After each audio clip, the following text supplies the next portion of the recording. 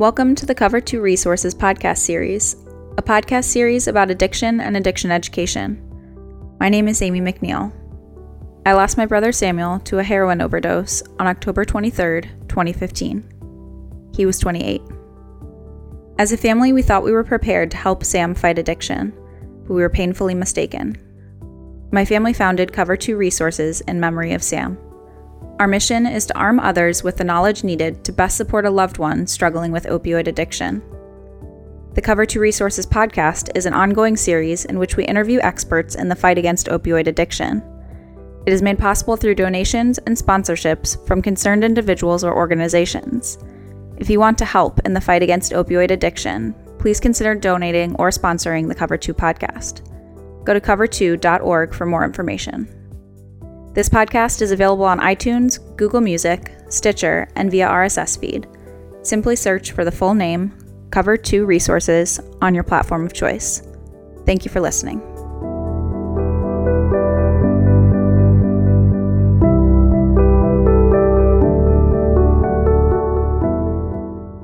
Hi, this is Greg McNeil, founder of Cover 2 Resources, and I'm joined today by U.S. Senator Sherrod Brown. Prior to serving in the United States Senate, Senator Brown served as a United States Representative for the 13th District. He was also Ohio's Secretary of State, a member of the Ohio General Assembly, and has taught in Ohio's public schools and at the Ohio State University. He's an Eagle Scout. And Senator Brown is also a native of Mansfield, Ohio, where he spent many summers working on his family's farm. So, Senator Brown, welcome. Good, thank you, and thank you for doing this. It means so much to so many families that you're turning your grief into helping others. So thank you, Greg. Work of passion. Thank you, I Senator. can tell it is in talking to you. So the Chinese, let's dig right in. The Chinese are fueling America's fentanyl crisis. Traffickers purchase fentanyl, carfentanil, and other key ingredients to make fentanyl from China, which China doesn't regulate the sale. So you introduced a bill to stop that. Can you tell us a little bit about that bill? Yeah, China sends all kinds of products to this country, some legally, some illegally, some through the mail, some all kinds of licit and illicit ways. And in the case of fentanyl, it's particularly damaging to far, far, far too many, mostly young people in this country.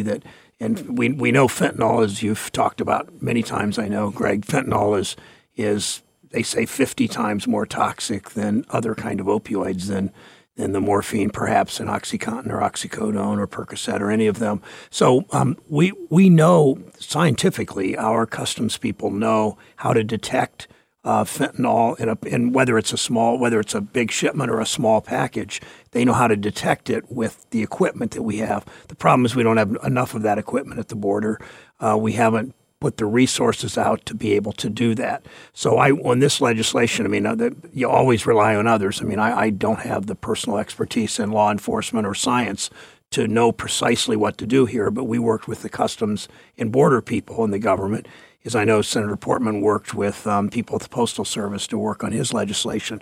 And they helped us write this so that if we can get it passed, and all of these bills are bipartisan, there's no real partisanship in any of this, that we can scale up the inspections at the border, the detections at the border, and ultimately keeping fentanyl out of the country. It's partly keeping it out. It's this whole problem is so complicated, as you've learned, and the depth of understanding that you have, in large part because of Sam's death and just how you've carried on what he would have wanted you to do, as you've said. But we need to attack this in a lot of different ways. This is one of them. So according to an article in the Wall Street Journal, 25 grams of NPP, the key ingredient in fentanyl, can be purchased for just $87 from China today. Now, when combined with about $720 of other chemicals available here domestically, you can produce something that's valued over $800,000 worth of pills. Will imports of NPP and ANPP, key ingredients used to make fentanyl, be stopped with the passage of the Interdict Act? Yeah, we think it will. It's a little bit, staying a step ahead of the sheriff, that the Chinese and scientists that have no morality about these things just are always working to develop new products. And the numbers you used, and I had not heard those numbers until recently, until we began to work on this, that the ingredients don't cost much, put them together. The street value is just off the charts. And there's so much potential money made from this. But the good news in this, if there's any good news, is that the equipment that the CBP, the border people use can detect each of these ingredients. So bring them in together or bring them in separately, we can detect them if we can get the chance to detect them at the border, and that's the challenge. It's not building a wall between us and Mexico. It's just so many ways of bringing this in, and we just need to be able to use the scanning equipment, if you will, that the technology's there. We need the resources to buy enough of them to put them at the border and detect these kinds of drugs coming in. But it's a little bit like the step ahead of the sheriff, because they're always trying to come up with new stuff, and this one is one that's particularly volatile, as you suggest. So this sounds like a tremendous piece of legislation. So can I put you on the spot? What are your prospects for passage? And I asked this question, and timeline as well. And I asked the question just because we've got some challenges right now in terms of passing legislation. So what are our prospects here? Well, this is one that, we're as we discussed this today, it's the week of the Supreme Court vote, and obviously that's very contentious. Big tax issues, budget issues, those where the country's divided, the public's divided, the Congress is divided, and Congress is probably no more or less divided than the country on most issues. But on this, there is agreement. In the last 2 years, Senator Portman and I and our state have teamed up, as have senators and members of Congress in both parties. Rob and I are in different parties, and as in other parts of the country, people are teaming up. Because there's no Republican or Democratic way to do this. Governor Kasich has come out with a pretty good proposal dealing with limiting pain pill prescriptions, something we frankly should have done as a society way earlier, because too many doctors have prescribed too many of these and too many pharmacists have filled them. And I don't point fingers, but we've not taken the responsibility, whether it's elected officials, whether it's pharmacists, whether it's doctors, whether it's hospitals, whatever, haven't taken the responsibility. Well, any of us, we should have years ago. But I think the chances are pretty good, directly answering your question, because there are a number of these proposals of different kinds of emphases. There's a lot of things to look at. There's everything from providing the dollars for treatment facilities. And whether it's in Hudson or Twinsburg or Cleveland or Cincinnati, no community has the facilities to be able to scale up fast enough to take care of all the addiction treatment. We just don't, because nobody thought it would come this fast and this hard. And we don't spend enough money on mental health issues in our country. We never have. And people haven't gotten the treatment they've needed in many cases, from alcohol to other kinds of drugs and now to opioid addiction. So, but I think that's changing. I'm seeing 2 years ago, we saw good bipartisan legislation, the CARE Act. We saw the 21st Century Cures Act. We're talking to the administration about speeding up getting those dollars out the door for these treatment facilities and all over our state and all over our country. So I'm optimistic. You ask about timing. I don't know. I don't know how fast it can be done. But I think the divisions and the dysfunction of the U.S. Senate and the U.S. House and, frankly, the White House, I don't think that dysfunction on all the other issues you read about has too much effect on this. I think this is something we can do, because all of us have heard far too many stories like Sam's, and where families struggle. And that's one of the reasons I think that what happened in the House of Representatives not too long ago on the Affordable Care Act repeal, why it collapsed, the repeal effort, because in our state alone, 200,000 people are getting opioid treatment right now who have the Affordable Care Act, who have insurance from the Affordable Care Act. So we all realize that we can't, and again, Governor Kasich and Senator Portman and I are in the same place. Don't repeal that. Those people having insurance for their treatment without replacing it with something else, and that's where the House fell short. So that's what makes me optimistic on solving as much as you can solve a problem this big, at least addressing it and making a big dent in it. Sure. And Medicaid expansion was a big part of that. Yeah, Medicaid expansion. Yeah, we have, Ohio now has there are 900,000 people that have treatment, or then that have insurance now. Medicaid expansion was 700,000. Then there's the 25, 26-year-olds can stay on their parents' health plan. That's another 100,000. And then what are called the exchanges under the Affordable Care Act that were set up for another 100,000. So 900,000 people have insurance now that didn't before the Affordable Care Act. At least 200,000, we think even more, are in some kind of treatment for opioid addiction, and some tens of thousands others in other mental illness issues. So that's the importance of not repealing that. And I think people are coming to that conclusion. Yeah. Increasingly. You mentioned Governor Kasich a little bit earlier. Yeah. Last Thursday, of course, he made an announcement of new legislation limiting pain pill prescriptions to no more than a 7-day supply for adults and 5 days for children.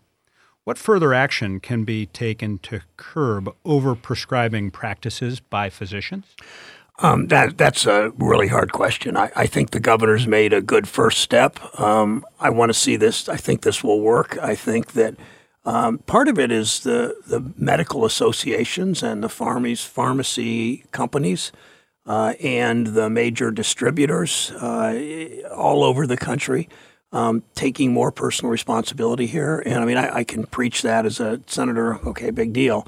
But there are so much. You just hear far too many stories of someone goes in for a wisdom tooth extraction, and they get a month's supply of OxyContin or oxycodone. I mean, it's so part of that is doctors policing themselves, state medical associations doing the education and the punishment if, in fact, doctors are abusing it. Most doctors don't, but some doctors do just as a matter of course, not really thinking it's wrong. They're not trying to addict anybody. It's just kind of what they do. And we've just got to do a better job. I think the governor's action, though, I'm hopeful, Greg, will make sort of the medical associations and the groups that sort of work with doctors and hospitals and pharmacies kind of rethink where they are. And there's just too many of these pills are on the street. I mean, just far too many. Should the practice of rating physicians on how well they relieve pain be done away with? Oh, that's a really hard question. I know that concerns doctors. And I know we're in a society where we don't think we should have any pain. So if I go to you and you're a physician and you won't give me enough pain medication to alleviate my ankle injury, I go to another doctor that does, maybe I'm going to rate him higher. So I think I don't know the answer to that. I think that's a really hard question, one we got to think about. I don't want doctors to give more pain medication to the point of too much to get a better rating from a patient. And ratings from patients matter, just like in schools, achievement tests and the tests we take to make sure for accountability in schools are good. But if you overtest and you overdo it, it's a problem. So I don't think we found that sweet spot. I don't have the medical expertise to know how to find it, but I think we need to be serious about it. And that's a really good question to continue to pose. I think part of the dialogue has to revolve around alternatives to opioids. Mm-hmm.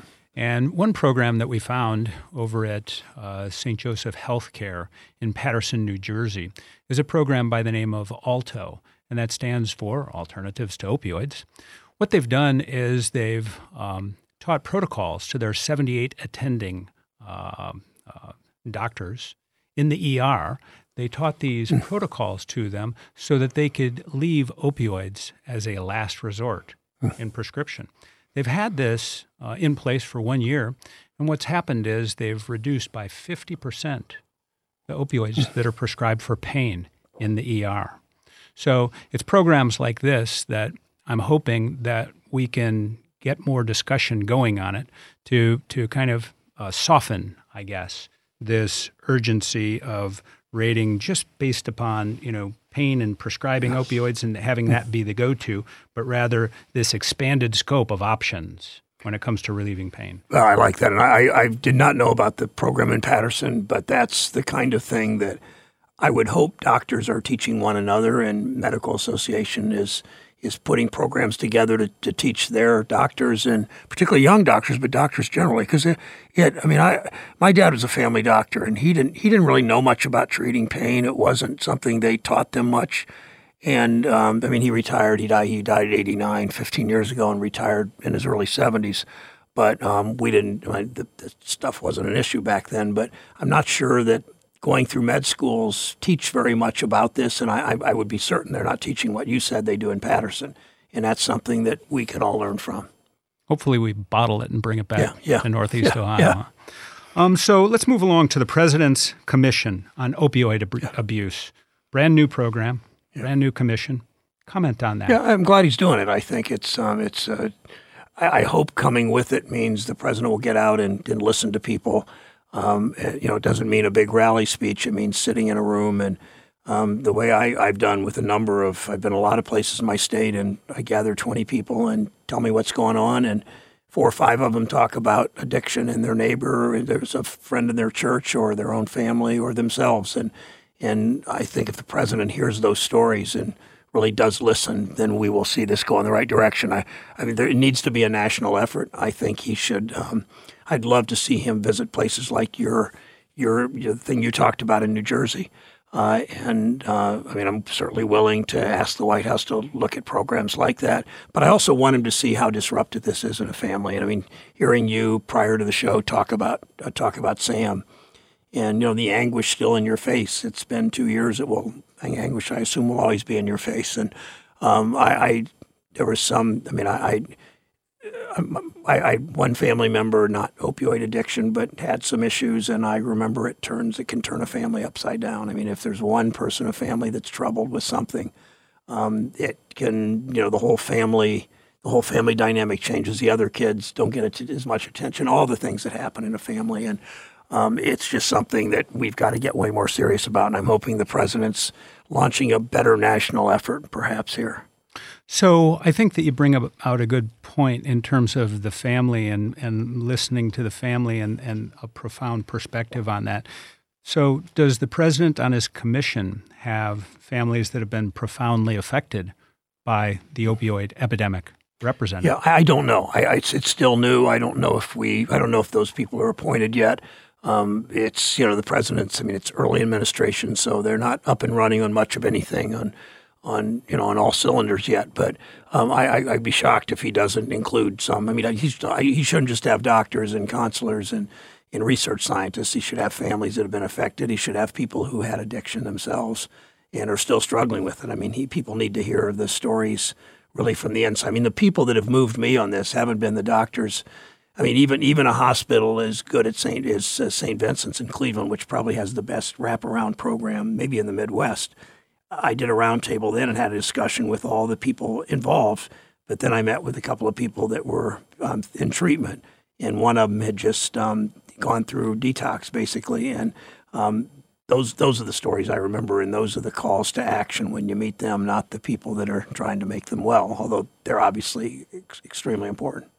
The recovery community, those that are successfully, in long-term recovery, they are so passionate about this cause. I couldn't agree with you more. And having them involved at the table, having a voice at the table, I think it'll have a big impact. It just couldn't be successful without it. And I one of the things that's amazed me about this is how many there are a lot of Gregs out there who are doing this in honor of their Sams. I mean, I really have seen this probably more on this than, you always hear when somebody, I worked on an issue many years ago. You may remember this happening. The Bluffton baseball team was taking a bus to spring training, the college baseball team, and the bus crashed in Atlanta and several players were killed and the driver and others. And I got to know the father of one of the players, and he dedicated his life to bus safety, and it took us 5 years. And Greyhound finally got on board, and some others, and buses are much, much, much safer now because of one father's action.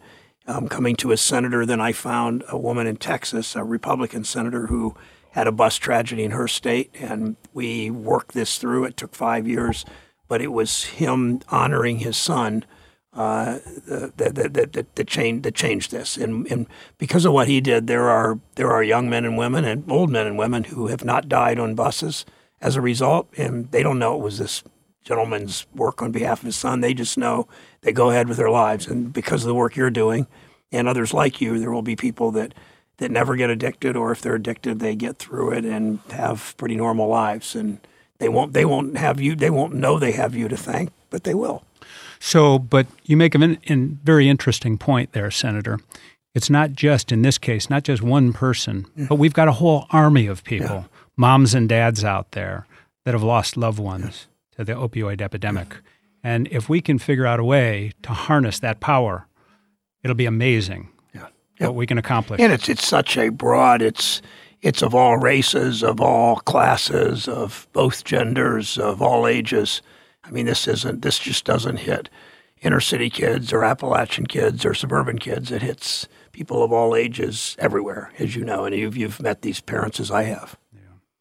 So a really important aspect of this is educating parents, families, really anyone about the dangers of opioids and the dangers that they pose. And I don't know if you had an opportunity to see this yet, but I had the privilege and honor of participating in a unbelievable campaign introduction yesterday in Cleveland, and it's called Know the Risks. It was prepared and put out by the Cuyahoga County, and this is just an amazing program that you're going to hear much more about, but the whole concept is know the risks of opioids.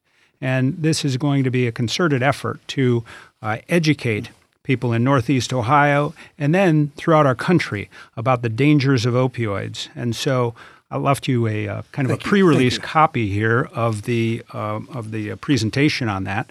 And I think what you're going to find is this is a stop you in your tracks kind of presentation that they're going to be rolling out in the next couple of months. And I believe it's going to save some lives. So just my hat is off to the folks back in Cuyahoga County that put this program together. It's truly an amazing program, and I'm excited to have just been a small part of announcing it yesterday. Thank you. I'm glad. I'm looking through it, and the first thing that jumped out at me is 80% of the global opioid supply is consumed in the United States. Yeah. We're, 5% of the world's population, and tells you we have a problem, doesn't it? Yeah, it does, in a big way. Thank you. Thanks for the work you're doing. So, Senator, what are the most important points our listeners should know about how they can make a difference in the opioid epidemic? Tell your I think the most important things. Tell your stories with your friends and your family, and particularly your peers, that people that might listen. You know, somebody your age or my age, somebody 20 is probably less likely to listen to than my daughter. They would listen to more. So I think so much of it is telling those stories. Certainly push your members of Congress, anybody listening. Senator Portman and I are working on this, but everybody is to some degree, but push them. But it's all about the stories you tell, and you tell the stories about particularly a painful story and but a hopeful story of recovery and all the things that you can share that way. And that's what changes this. What final thoughts would you like to share with our listeners? Just again, an effusive thank you for stepping up on behalf of your son. And that's got to be it's unimaginable to me. I have 4 children and 3 girls and a boy, all grown, 5 grandchildren. I can't imagine losing one of them to anything. And I've gone through some things again with some pretty difficult situation that didn't get that close to what happened to your son, but I can't imagine, but I'm so appreciative that you're willing to stand up. Thank you, Senator. Sure. Really appreciate it. Thanks. We've been visiting today with U.S. Senator Sherrod Brown, who's been a leader in Ohio and a leader in our country and is making a difference in the opioid epidemic. My name is Greg McNeil. Thank you for joining us for this Cover 2 PPT podcast. That's people, places, and things that are making a difference in the opioid epidemic.